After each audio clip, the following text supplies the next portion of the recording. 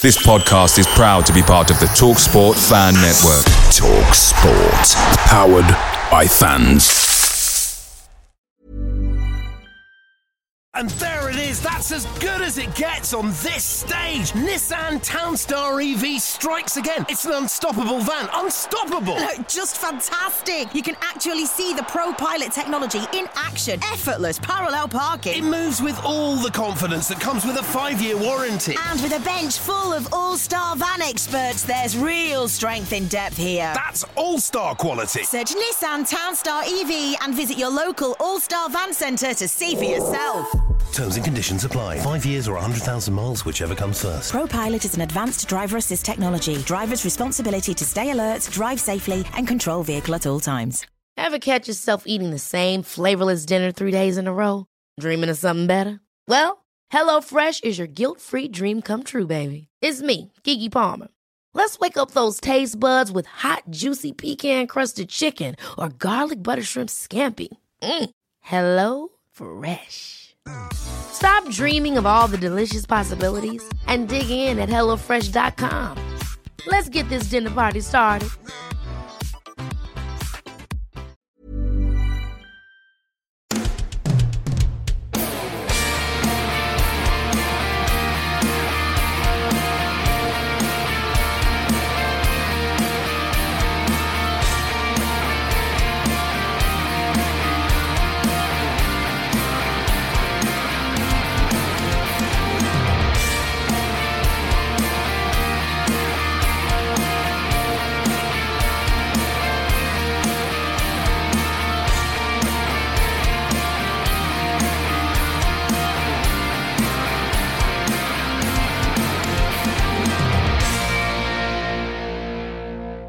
But it's Swindon Town.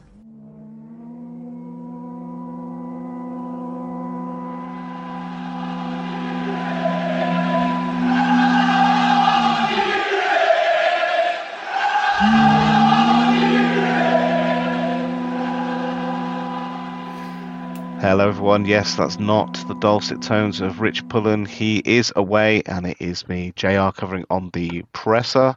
He will be back for the Rochdale game.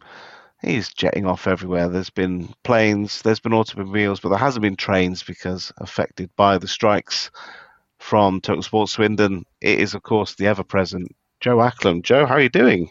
Hello, Joe. Joe here. How are you? Very well. I didn't want to do the big Joe chants or entry because it seemed like I was talking to myself. So I thought I'd leave that. That can be Rich's stick. And also I could explain, in case people have thought they've put the wrong episode on, that I'm doing the cover this week, so just to set the tone there. But yes, all good. Before we get right into today's presser, just wanted to gauge, and I just felt out whether you'd been to this off mic. Just wanted to gauge your views, recapping Tuesday night and your thoughts and feelings from what you saw. It seems to have split opinion based on the last pod and the feedback, and Connor and Terry and Rich talking all about it. Seems to really, split straight across the middle, across the fan base. What did you think? Yeah, I think most things Swindon are fairly split at the moment, but I would say I was overall largely fairly pleased with the performance. This team clearly isn't, a top 7 side. Scott Lindsay said himself in the press conference today that this team isn't playing at a particularly high level at the moment. Leyton Orient are a team who are playing at a high level. They've got 10 points so far. We're the only team to have taken anything off them. So, we were pretty much toe-to-toe with them the whole way through. I think they probably looked the more likely towards the end of the game, but overall, I thought it was fairly equal. And I think that's probably a good sign of things to come if we're able to compete like that with a team right at the top, as we did in the other home game with Salford, who are one of the other teams who are joint top of the division at the moment. Yeah, it felt a little bit like if we're bookmarking the Orient game, then the games sort of falling either side are ones that we maybe more expected to get a result from, and that we thought this one might be trickier. So when putting it in that context, getting a point isn't so bad, and 3 points is a win, as a wise man once carefully said, didn't they? Yeah, if you can rack up 3 draws in a row, which we now have done, then that's a win. Hope we can get an actual win on the board this weekend against a slightly weaker team in Rochdale. But if we keep drawing every game, then we might just about survive. Well, one thing that I did notice is that Scott Lindsay was utilising the squad more. There was, not a lot of substitutions used in previous fixtures, but seemed to get good runouts for everybody. And from what I understand, or seemingly at the end, nobody seemed to be too crocked or knocked. Did we have any update on any injuries or anything like that today? Yeah, I think for the third presser in a row, which actually spans the course of a week rather than any longer than that, we are sort of in the exact same position as we were leading into the game. Kieran Brennan is back in training. He trained almost entirely with the first team squad today. I think he did a little bit of personal work. He's not, and this was confirmed by Andrew Hawes, who, as we said, is really loving the concussion protocols at the moment. He has not done any heading yet, but he is back in full training as of today. I believe he'll be training tomorrow as well, but he's not being considered for selection yet. They want to get him a full week in training before they do that. So he won't be playing against Rochdale, but he is back and almost close to selection, whereas Reece Devine and Ellis Andelo are, of course, still out for the foreseeable future. That's good news. I did hear him on the Talk of the Town, and Sean Hodges was asking if he'd been to the Outlet Village yet, and I think he's been there a couple of times, a little place else. So good to hear that he's well and on the mend. I mean, concussions are difficult things to do. You can do your neurological assessments, and you can look at somebody's pupils, or unless you've got advanced CT scanners or things like that, it'll be hard to tell. And so it's probably reasonable that they've thought he was okay. And now it seems like they're exercising extra caution, which is probably not a bad thing in the long run. Yeah, I think in general the concussion protocol in football isn't foolproof. It seems, certainly during a game, it's can you remember what day it is kind of stuff, fairly basic. So he probably did pass the test that they had first time around. And when it reared up, they went, okay, we need to step back here. This guy clearly isn't as fine as we thought he was. Let's give him the time that he needs to be absolutely clear of this. And that's what they've done. And hopefully he'll be back in for, was it Stockport the following weekend? And that's a more realistic goal. But they've given him all the time that he could possibly need to get over what is a very serious injury. Yeah, we've got good medical staff there. We know from last year with Ben Garner being very cautious about utilising players who might not be fully fit. So it seems like a sensible thing to do. We touched briefly on, and of course the guys did on the previous pod, reflecting on Orient. What did Scott Lindsay have to say? It was yourself, Andrew Hawes, as you said, and Johnny Leafield in the presser. What was his reflections on Tuesday night? His reflections were fairly similar to as they were before. He's made a big deal about wanting the team to be less anxious in possession, which I think you could clearly see that they were, to the extent that I thought maybe watching the game that it was a tactical decision to try and play in behind Leyton Orient increasingly often.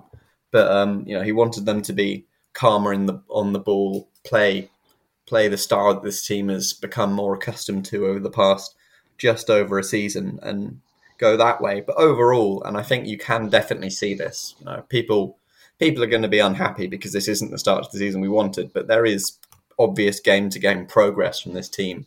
We played pretty well against Leyton Orient, all things considered. We've, Carlisle, we seem to sort out the lack of chances thing. Against Salford, there was clear, it couldn't get any worse than Harrogate, but there was a clear progression from game to game there. So this team is moving in the right direction. Scott Lindsay is seeing the right things. As I said, he's realistic. This team is not performing like a side that's going to play in the playoffs, but they're doing as much work as they can behind the scenes and on the training ground at Beaversbrook to get this team up and running, increasingly accustomed with the style, which is something that I asked early on if he felt that they were fully up to speed with, and he said pretty abruptly that they were. But I think they are still coming to terms with it, because this is a new squad. But in time, hopefully sooner rather than later, this will be a side that can compete at the top, and that's still very much the aim. Yeah, it feels like we're leading into boiling point for the weekend, because I think expectations are this should be, Rochdale they seem to have a reasonable enough pre-season, but the actual season itself has been calamitous and sitting rock bottom, having lost all of their few. Some breaking news on that one that we didn't get in the presser, because I think that Scott Lindsay was quite complimentary, but they've binned off the manager and assistant literally before we've recorded. So it'll be interesting to see what sort of shape that they're in. What did he anticipate before this news hit? Well, yes. Of how they placed them? I think we started at about 3 and were done by about 1:45 with Louis Reed and Scott Lindsay. And I think the Rochdale manager and assistant were gone at 4. So, what Lindsay told us was true for all of about 45 minutes in the end. But, and I think this is something that you can see with Rochdale and the way that they play. And it's borne out in the stats for last season, where we were sort of top for every possession statistic and Rochdale was second. This is a team who are pretty good on the ball. They like to hold possession. The issue is that they aren't particularly good at either end of the field. This isn't something that Scott Lindsay said, but it's something that you can quite clearly see. I think they've scored 1 goal and lost all 4 of their games so far. So this, clearly not a particularly good side, bottom of the division, only team in the whole EFL not to have taken a point yet. But Scott Lindsay felt that this, he wasn't particularly sure how they hadn't taken a point yet. They'd been fairly controlled in all their games. Although I think I was looking through their games and their stats for the 2 home games were okay and pretty shambolic for the 2 away matches. So, this is one of the things that you have to get used to. I think I saw a lot of fans when I tweeted out everything that Scott Lindsay had said in a brief form, and every week you get a sort of reaction, why is he saying, the opposition are good every week? The reason he says that is because you can't say anything else, because if you say anything else, it goes straight on the dressing room wall for the opposition. It's added motivation you don't need to give them. That's frankly why you don't say, Rochdale are bloody useless, we're going to beat them 6-0, because you're only setting yourself up for a fall by doing that. Rochdale, they're not a great side. I think you could probably see their start to the season coming with the way they finished last, but they are a decent side on the ball, as Lindsay said, and they're just not clinical enough at either end of the pitch, really. And that's why they're bottom. And hopefully, they don't have enough time to recover, get that new manager bouncing before we play them at the weekend. Well, exactly. I presume they'll have a caretaker, because there's only going to be tomorrow to really set up and make any plans. So it's quite a drastic thing. It's quite profound with him saying that he thought that Robbie Stockdale would get them going soon enough, and then literally within the hour, that's him out of a job. That's him gone. Just before moving on from that sort of preview from it, when we're talking about prospects as being being like a flashpoint, a key turning point in the season, there was the idea that this could be a game that changes that negative perception. And also, I think you've already touched on as well this idea of booing or grumbling about negative football. Yeah, I think this game is pretty much everything for Swindon. There was a suggestion, I believe, from Reed and Lindsay that a win would change the mood quite a lot, and I wholeheartedly agree with that assertion. This is a team that have played okay, not particularly well so far. We're undefeated in 3, even if we haven't got a win yet. We're moving in the right direction. Now we play a team bottom of the league, absolutely zero confidence, and this has got to be a win, because there was a lot on.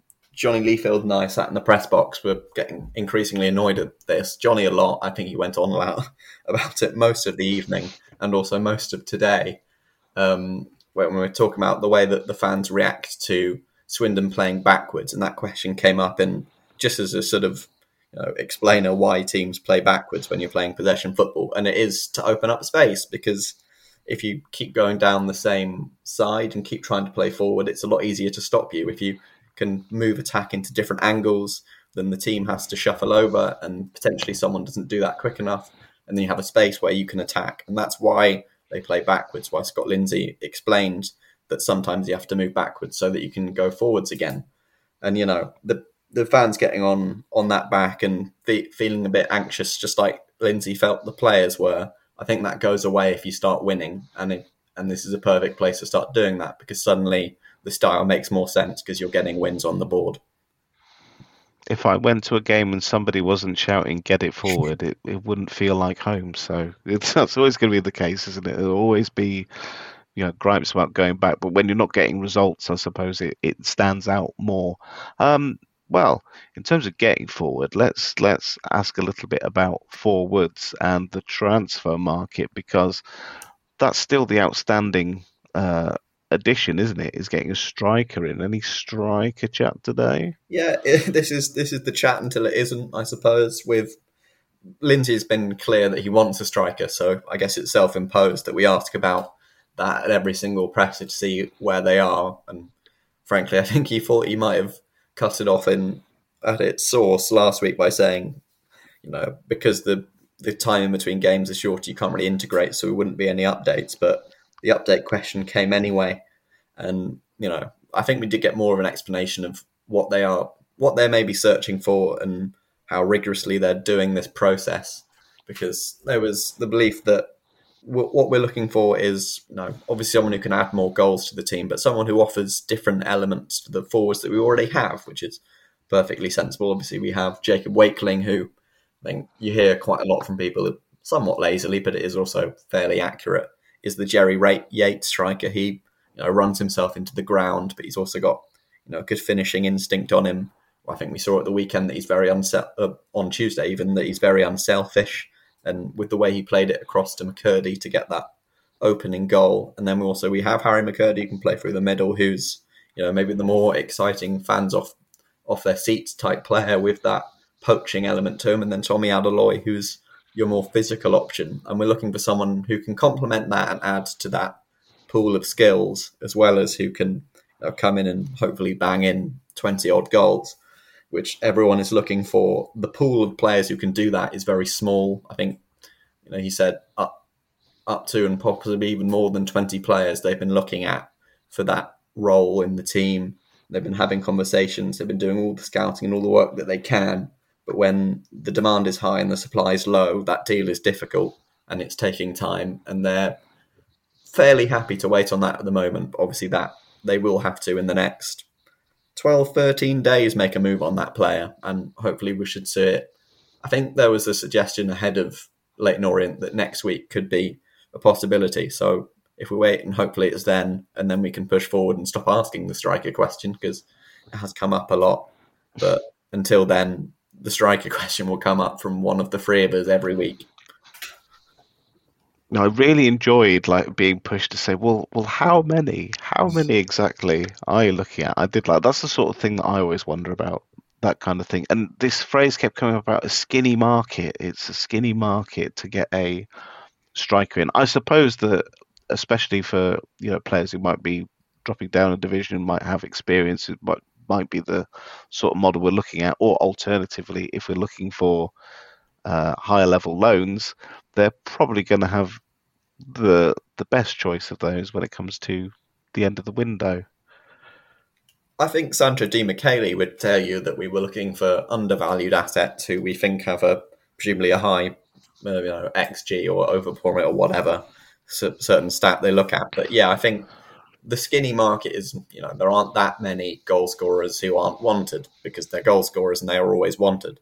So you're competing with a lot of clubs. You're trying to find the right guy at the right price, and that's difficult, and it's taking its time. You're trying to find the one who can complement the players we already have, fit in with our style, and add something else to it. And it's as he said, a skinny market. It's in economics, Hubs has had low demand, low supply, high demand. It's just more difficult.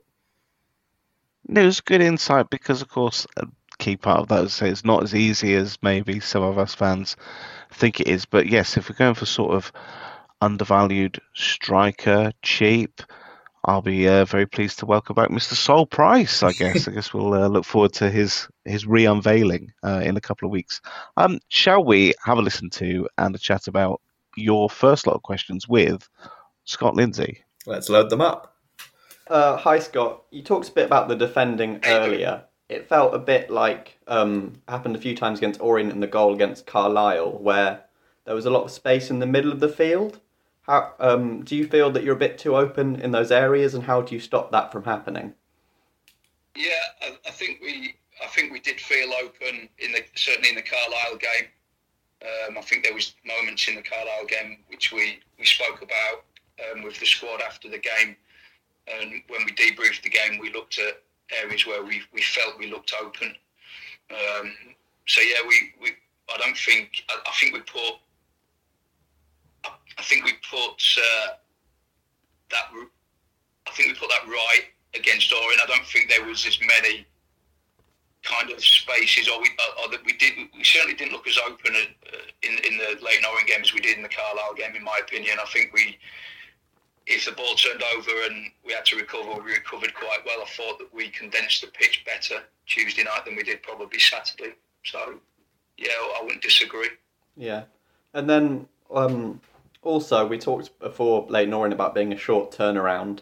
It's another short turnaround to Rochdale. How much time do you get into preparing for the minutiae of how they're going to set up as opposed to Leyton Orient, and what have you done so far?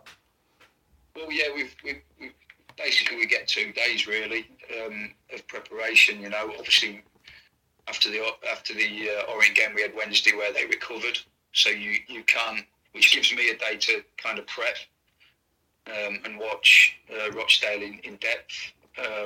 We've done some work today in terms of how we want to be with the ball.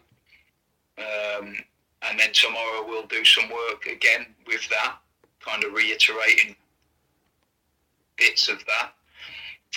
And then a lot of work will go in with us, not with the ball tomorrow, and then kind of set pieces. Okay. And then we'll kind of follow that up with a meeting on the game day with a kind of a presentation to show the players, literally reiterating everything that we worked on.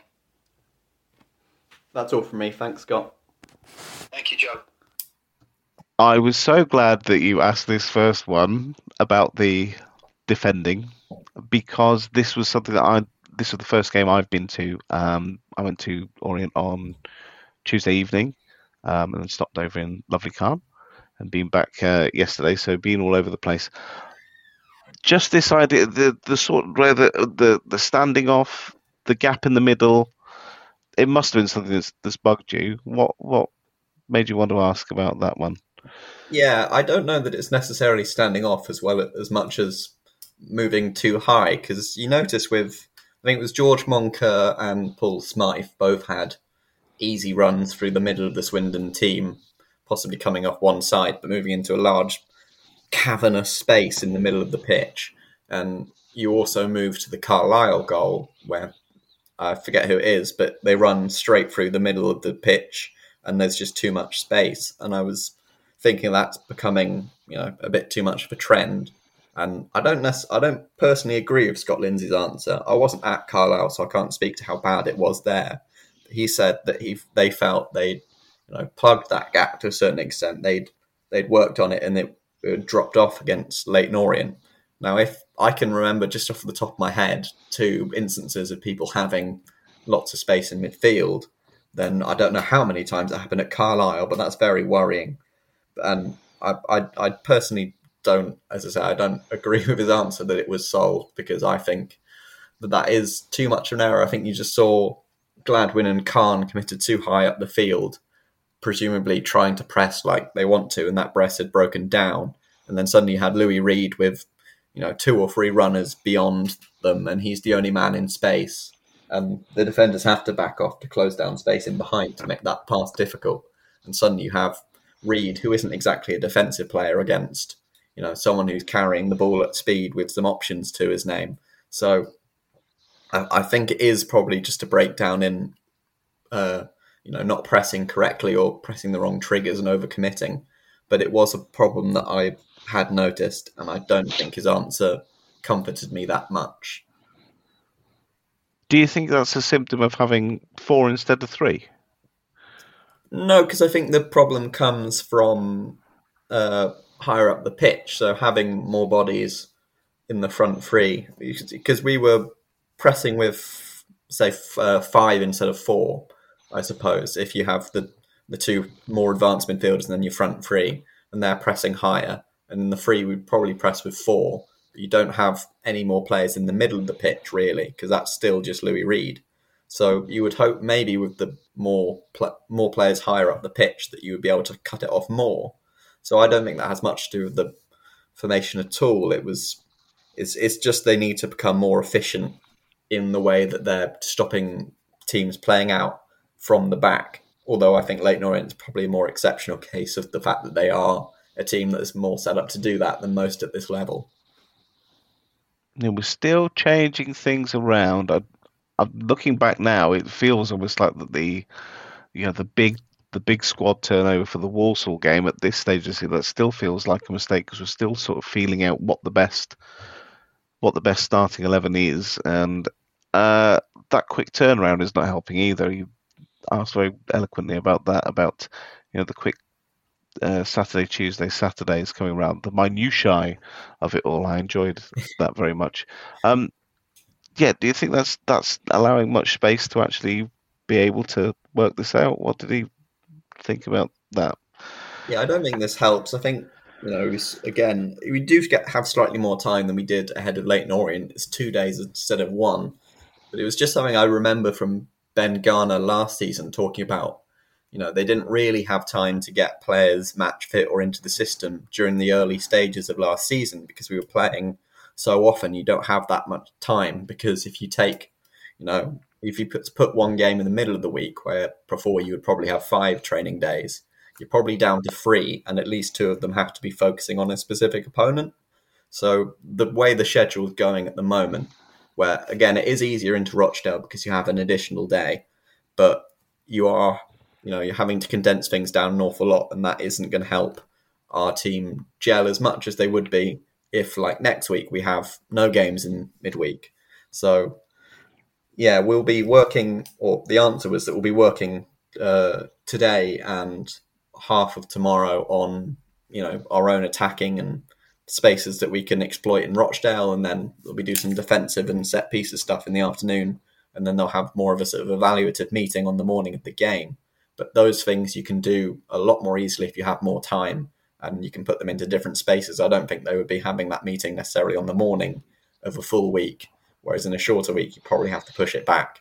So the shorter schedule isn't helping as much with this team developing, but also at the same time, you get time on the pitch, and that's in actual game situations, and that will also help, like we saw at Salford, with that sort of coming together of the squad to play for each other. So swings and roundabouts, I suppose. It's going to help as well having the 2 home games as well together. That is useful. And joined by a player this time. You touched on it earlier. Joined by the lovely Louis Reed. How was his general mood before he started answering questions? Because it's been a sticky start, to put it mildly, for him. This one was tougher for me because obviously usually I would be in the room, but because of the rail strikes, I couldn't get to Swindon today, so I was over on Zoom, so I didn't necessarily see as much as Reed as I saw of, say, McCurdy or some of the players we've had in previous weeks. But I would say Louis Reed seemed pretty pleased. He was, he made a big point of saying that he was happy at Swindon at the moment, settled here. He's under contract and he's not pushing to leave anywhere. He's obviously had the slow start. We've spoken with Lindsay before, and he said that they knew that he wasn't hitting the heights that he had reached before. But I think we saw a better Louis Reed against Leyton Orient. Hope we can see an even better one against Rochdale. But he's very reflective, speaking on how he's just not played as well as he should have done so far. Nowhere near last year, which he admits was the best of his career. But he's just, maybe at the moment he's not learned the players around him as much as he would hope, certainly as well as he knew the players last year. And he's just figuring out their runs. So hopefully when he gets more accustomed with his surroundings, then we'll see the Louis Reed that we knew from last year, who was just absolutely phenomenal. Yeah, I can't help wondering if that maybe because he was so good last year, I wonder if just the expectation is just something that's made those performances stand out, or that extra pressure. But he seems like a reflective guy, and that it's not been ideal, but it did seem more of a confidence building performance on Tuesday night, which was great to see. But Mr. Johnny Leafield of the Adver had to ruin the party a bit, bringing up the dreaded Port Vale game and asking quite directly, well, it's quite juicy, if it sort of left any sort of indelible mental scars on the man. What did he have to say about that torrid time? Yeah, I don't know that Reed was overly happy to reflect on it again. I know I certainly wasn't happy to have to think about Port Vale again.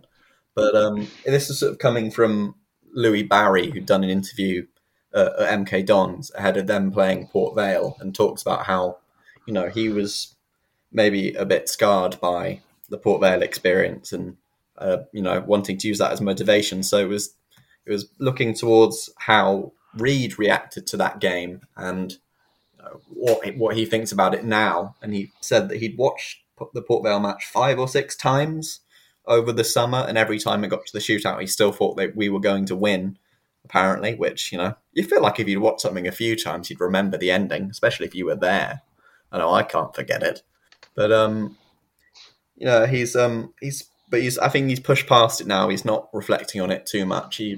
He's suggested there were, a lot of times last season where things didn't go as we planned, and the outcome is different if they went our way. So there was plenty of motivation.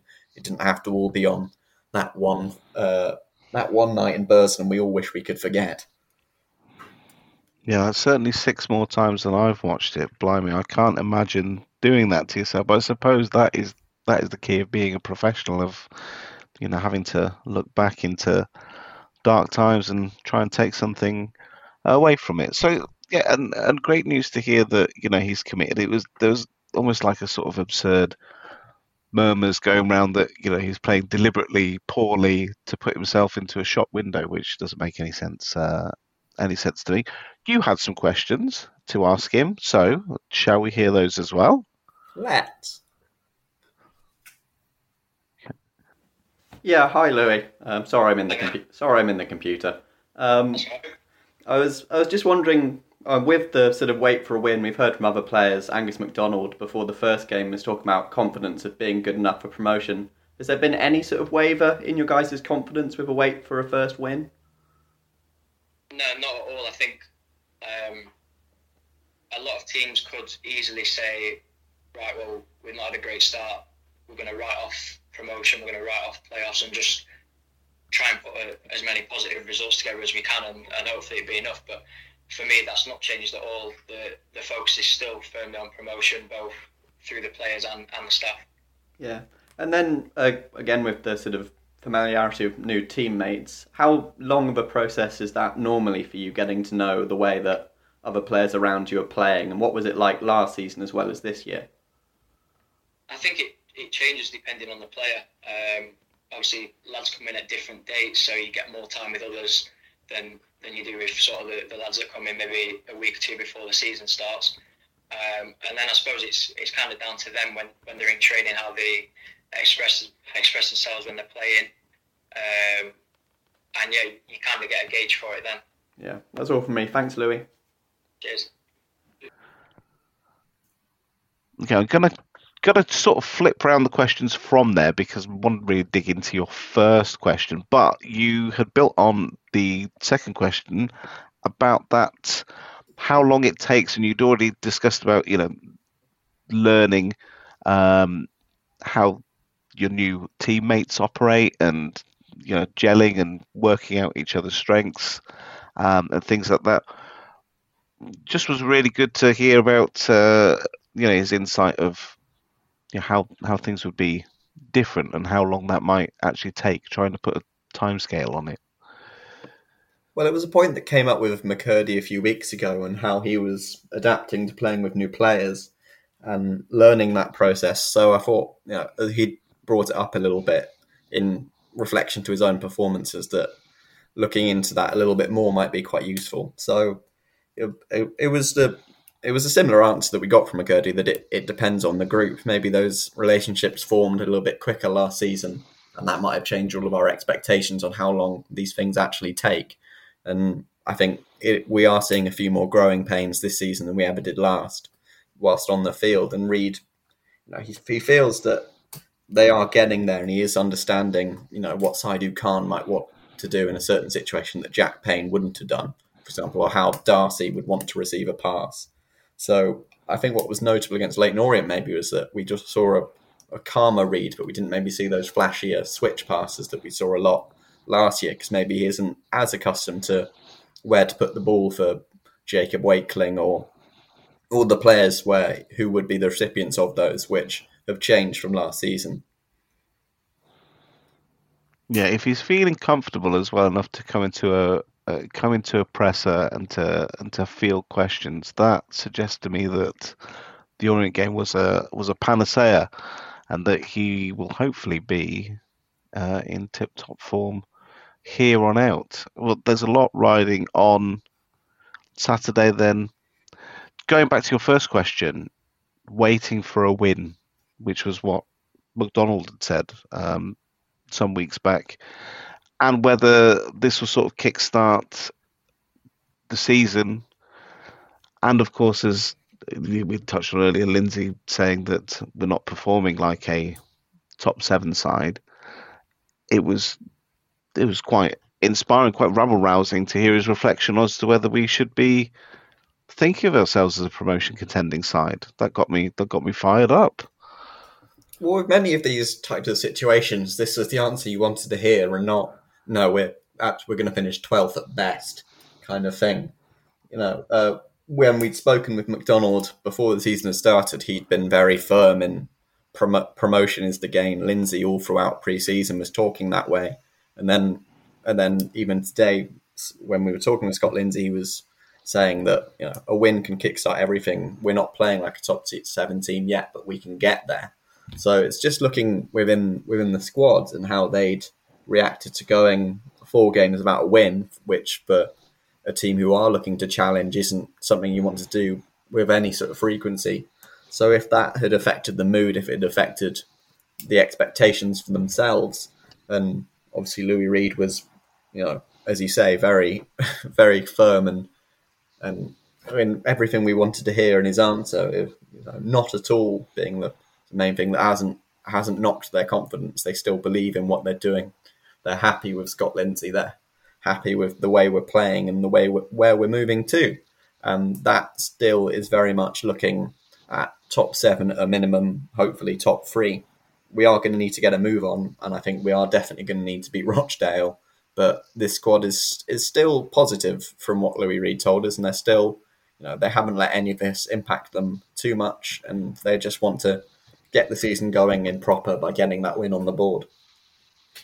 Yeah, it's definitely something that I need to hear from that. As we said earlier, Rochdale in absolute disarray, especially now they've lost their manager and assistant.